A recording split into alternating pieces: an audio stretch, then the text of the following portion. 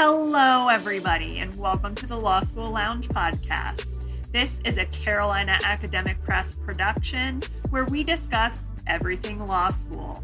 The Law School Lounge is a place for students and faculty alike to discuss law school and the law. We hope you'll hang out with us for a while.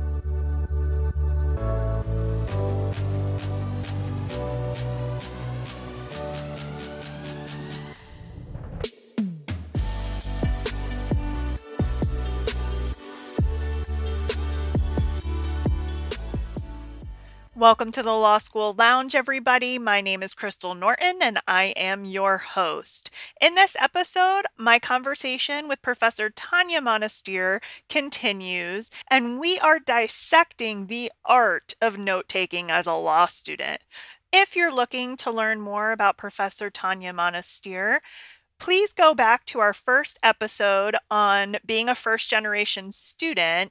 I give a short overview of Professor Monestier's achievements. And of course, as we are both first-generation students, we do take a more personal approach to the material. If you've already listened, I'm so glad you're here to join us for the next part. Let's talk notes.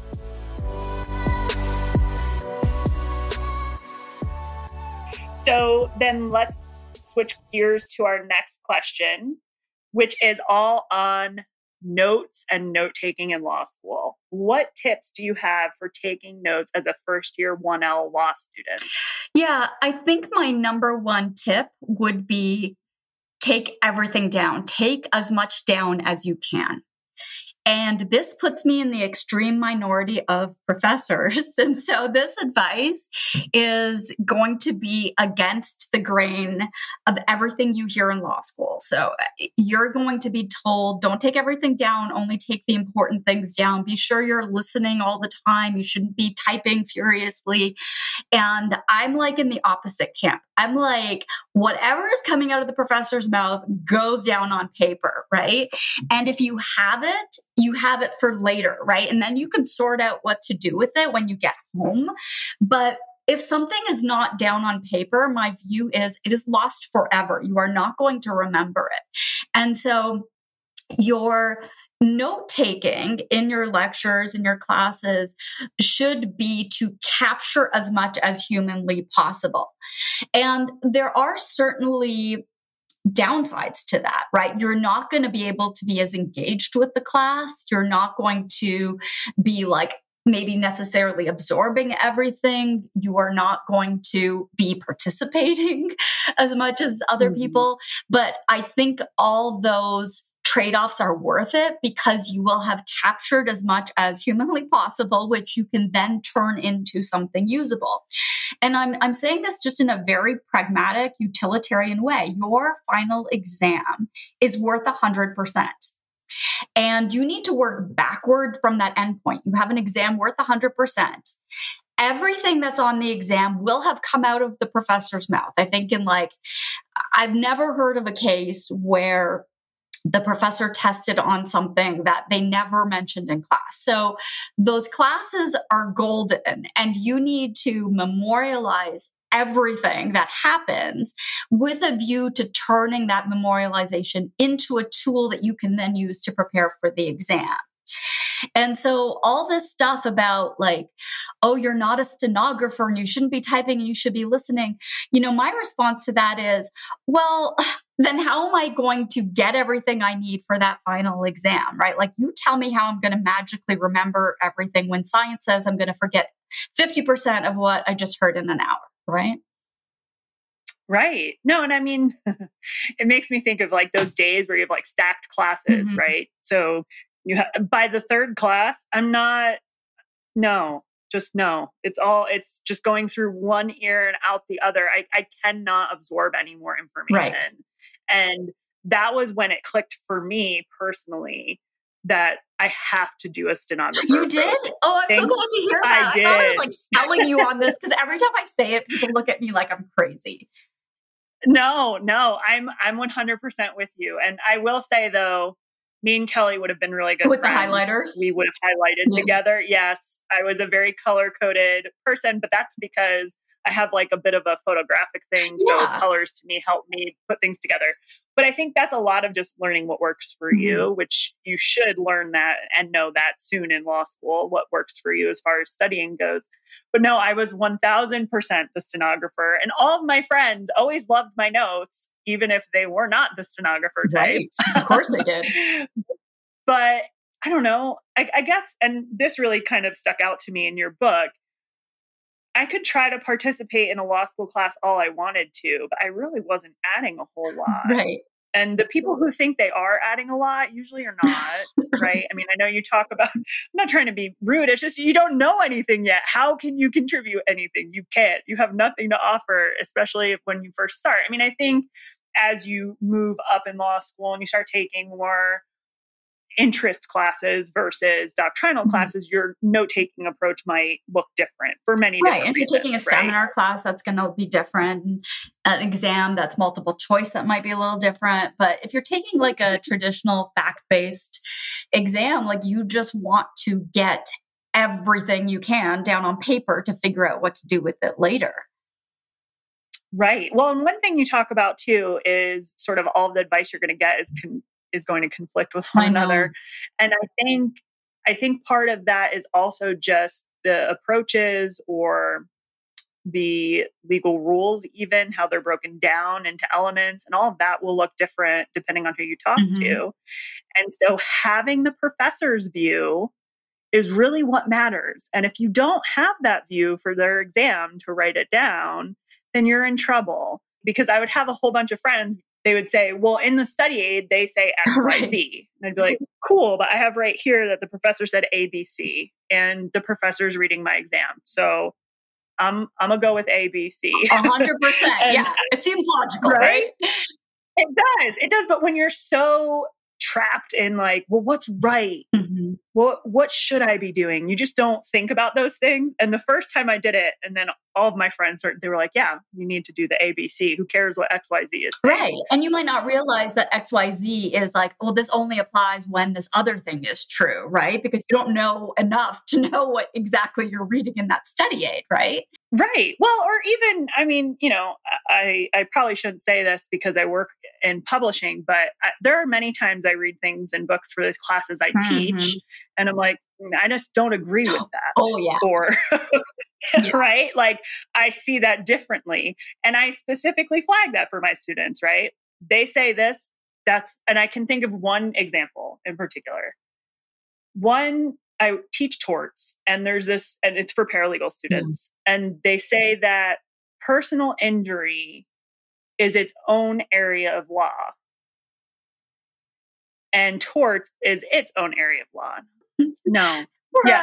Yeah, exactly. I'm like, no, we think of a Venn diagram is what I told my students. I'm like, this is torts, the big circle, and personal injury is in the big circle. Yeah. It's its own specialization within torts, but it's still torts. Yeah. It's all related. Yeah, it's not contrast. It's like not another circle. Yes, exactly. And so, that's just a clear example that I can remember. But there's not always times you're going to agree with whatever any scholar and every scholar says about a particular topic. And so knowing what your professor feels is what you need to know really comes clutch when you get to exam time. Right. It's not hard advice. It's just students seem to have a hard time following it because of its simplicity, right? It's like they almost, there has to be some other trick, right? Like all I'm telling you to do is come to class, take really good notes, right?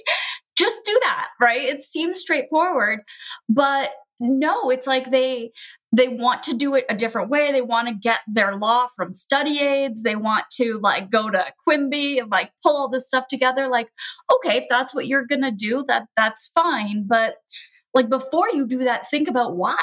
Like to what end, right? And so, yeah, I have a hard time selling students on the taking a lot of notes approach, but I'm like, how hard is it? It's like, does it hurt your hand too much? Do you not like typing that much? Is it because other people are giving you different advice? I don't know, but it seems like it's not the predominant approach. But, one commonality I see in almost all my top students, I can't say all because I'm not 100% sure what all my top students do, but like the vast majority of them take copious notes. And so I'm not saying there's like necessarily a correlation or causation or whatever it is, but there's something to taking those notes because what was said in class will appear in some way, shape, or form on the exam. I think part of it, purely my opinion, is that people, even if they've done well in undergrad and gotten through undergrad, there are a lot of people who don't know how to take notes. And so I think the stenographer approach is like, it's like, you don't need to know how to take notes. Just write everything down and you can organize it later. And I think, and I think that is helpful for people who don't necessarily how to take notes, but they're so focused on, well, and you talk a little bit about this in your book. How, do I put this here? Does this go here? Do I use this bullet point? Do I use these things?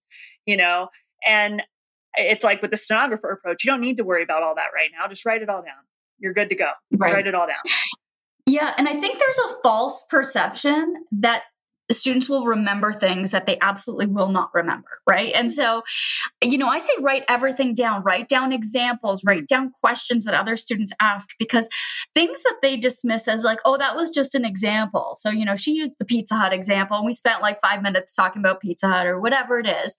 They don't write it down, but then the exam question is based on that example. Right. And you have determined that you're going to somehow remember that, but you won't, right? Like basic science says you won't. I talk about the Ebbinghaus forgetting curve, which is terrifying, that you forget more than half of what you learned by the end of the day. Like by a week later, you've forgotten 90% of what you've learned in that class. So unless it's down somewhere, it is gone and you were working with a little sliver of information come exam time. And you can't recreate something that doesn't exist. And then what you're doing is backtracking and going through your, very sparse notes and rereading the textbook or going to supplements. And you're just doing all this extra stuff to compensate for the fact that you didn't have the notes. And you're never going to be able to get where you need to be with limited notes. I agree. Well, here's something I think we will maybe disagree on. So it's the handwritten versus typing notes debate. Yeah. Okay. I believe you are on the typing side of things. Is that right? No, I'm on neither side. Okay. I'm on the do what works for you side, but I believe typing will expedite the process, right? Gotcha. So if you don't mind taking more time in terms of having to write your notes and then somehow like rejig them in terms of typing, then fine. I don't think one modality works better than the other. So, gotcha. So I hand wrote my notes for a year and a half, and then I typed for the remainder of law school. I found that typing was just faster because when I went to the outlining stage, I didn't have to take that extra step of reading my writing and then typing it out. But it's a time saver thing. It's not like I think this is a fundamentally better technique. Does that make sense? It does make sense. No, that does make sense. And so I guess then I'm the person who has I have like some feelings about this. Okay, yeah, sure. And so I'd love to get your perspective on them. And so myself, I had to do the handwriting thing. And I did that all through law school. And mostly it was a couple of reasons. One, I could not have my computer in front of me. I got distracted. Two, the handwriting and forcing myself to put it into a typed outline forced me to work through the material and by having it all written out and then having to figure out how it all met and worked together and reorganizing it into my outline, not by just copying and pasting, helped it cement more in my brain. I agree with you on that. I do. Because I think my first year and a half when I was writing, I think really did make me work so hard instead of just cutting and pasting. But the amount of time it took, right? And so sometimes you just have to, there's only so many hours in a day. So I agree in the ideal world, taking notes by hand and then retyping is probably better, but it comes with a trade-off is my concern. Yeah, no, and I think that's a great point. I think too, you have to just figure out whether or not the trade-offs are worth it for you in the long term. Like a lot of my friends took notes on their computer and that was perfectly fine for them. But for me, I just got too distracted. And I think another thing too is handwriting for me forced me to pay attention in class because in order typing, and this I think might be a It's generational maybe a thing. little mindless. It's Yeah. super mindless for me because, I still remember where my hand has to go from when I was in like second grade and they made me take typing. I can Yeah. type without looking at the keyboard. Yeah. My mind can wander. Whereas if I'm writing and I have like certain amount of space I have in front of me and stuff, it just forces me to think more clearly than if I'm just typing something out. And so I'm on the handwritten side of things, but I do know a lot of people who are on the typing side of things. Yeah. And I mean, I just think like handwriting or typing, it's just the modality. But to me, what's important is not that, it's what you do after that. And I think that's the problem is we're caught up on this whole debate of like, do I type, do I write, as though that were the end in and of itself. And I know there have been studies on this, like, oh, if you write your notes, students who write their notes do better in law school than students who type their notes. And then students are led to believe that just the very act of writing is what magically makes you do well on an exam. And so I think that's the fallacy is, no, it's like, okay, that's just step one. Now let's take that and put it into an outline. And that's step two. And then you need to study it, right? So like how the information is memorialized is just a mode, right? It's just like, is it on the computer or is it on a piece of paper? It's what you do with it next that's important. And I think the worrisome thing for me is students who think somehow they're going to write because writing itself magically makes them do better on an exam. And I mean, I don't think it's true. I know that there is there's something to do with like the processing function, like when you hear something and you have to like think about it and write it down, like that brain circuitry helps cement things more in your mind. I got you. Yeah. Do you know the word for that? No, I don't know the word for it off the top of my head, but I do know what you're talking about. And I know there's a word. There has been some, there's been some question about how different that looks if you're typing versus writing, right? Because typing is kind of a form of writing in its own way. So there's a lot of questions around that as well, but I don't know the specific terminology. I'm sorry. Yeah. Well, either way, it's just the idea of listening and having to process and then put it down on paper, that very, process is helpful. And I think that's probably true, right? Like I don't disagree with the science on that. I have no reason to, but I think again, that's a marginal benefit that will help you on September 8th, right, in class, and maybe for a couple of days afterwards. But on December 10th, when you're taking your exam, the fact that you, it's called encoding. Okay, so it encodes it better in your brain. Okay, because you do have it here. The extra encoding effect of handwriting during class is negligible in comparison to where and when the real learning happens during the outlining and study process. Right. Quote directly from your book. Okay, great. It's always so consistent, right? I was like, what was that word? See, clearly that didn't encode itself on my brain. But yeah, I just think like, sure, in the abstract, the encoding happens, but like 3-4 months later, I don't know that is going to carry over, especially when you have 20, 30 classes times 4 courses. Like all of that encoding is not magically going to produce a great exam. No. And I mean, you can write all you want. If you're not writing anything relevant or important, it's not going to do anything, which I think gets back to your point about writing down examples, writing down questions. And I used to leave myself questions in my notes all the time. Yes. I'd write something down and be like, I have no idea, don't know what this word means. Look it up later. Yeah. Or look it up. She said some kind of doctrine in class and I don't know that doctrine. I missed the word, right? So I need to look that up later. I think note-taking, people feel that it's very confining, but it really shouldn't be. It should be what works for you in that moment and what will help you remember things later, even if it looks hideous right? Because there's now also this trend of beautiful Oh, notes, right? yeah. My notes were Yeah, and the special paper, special computer programs yes, with margins. And right. like I saw these giant, what are they? The Cornell margins. Have you heard about this Cornell No, note-taking I system? don't know. I was like, what is this? So confusing. It's like it's got a margin like a quarter of the way on the page. And Oh, I'm just like, just get a regular piece of paper, right? And just write. yes, yes. It's not that hard. Don't worry about all fancy stuff No. and, color coding and whatever. Just listen and write. Yes. And the real work happens after, when you start tracking down, what does this word mean? What did the professor say here?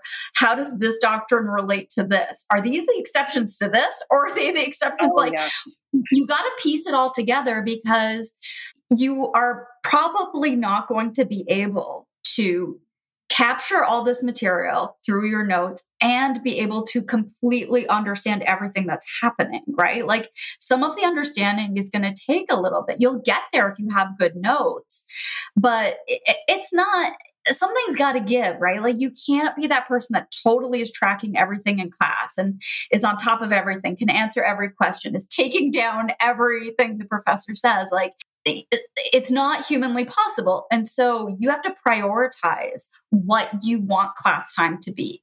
Do you want class time to be like you just being immersed in the class in terms of like absorbing it somehow by osmosis? Do you want class to be where you're participating all the time because you think that's going to win you brownie points, or you feel like that's important?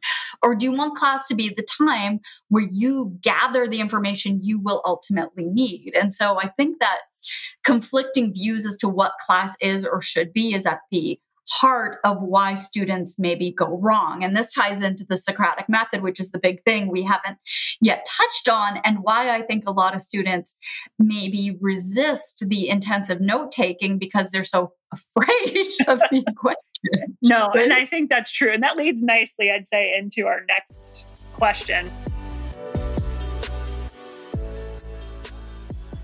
And that finishes up my conversation with Professor Tanya Monestier in relation to note-taking in law school. We covered some really interesting points. We talked about just the general thought on what should be contained in your notes when you're in a law school class. We also discussed the method of taking those notes. And we also talked about why note-taking is important for you as a student while you're preparing for your exams. Now, this lends nicely to the next topic we're going to cover, which is that dreaded Socratic method that every law student knows, which is the method of talking to students and working through materials in the classroom. So join us at the next episode where we talk about how to tackle the Socratic method in a law school class. Again, if you're interested in hearing more of Tanya's incredibly unfiltered and on-point advice, check out her book, Shit No One Tells You About Law School. You can find it on the Carolina Academic Press website at cap-press.com. And also, if you'd be so kind, please give us a short 5-star review on whatever platform you use to listen to us. It really helps us draw in new listeners and gain traction in the podcast world. You can find us on both Twitter and Instagram at Law School Lounge. Go ahead and follow us there for updates and clips for new episodes. And if you have any episode requests or other comments, please send us an email at lawschoolloungepod@caplaw.com. The next episode on Socratic Method is already in your feeds. I will see you over there.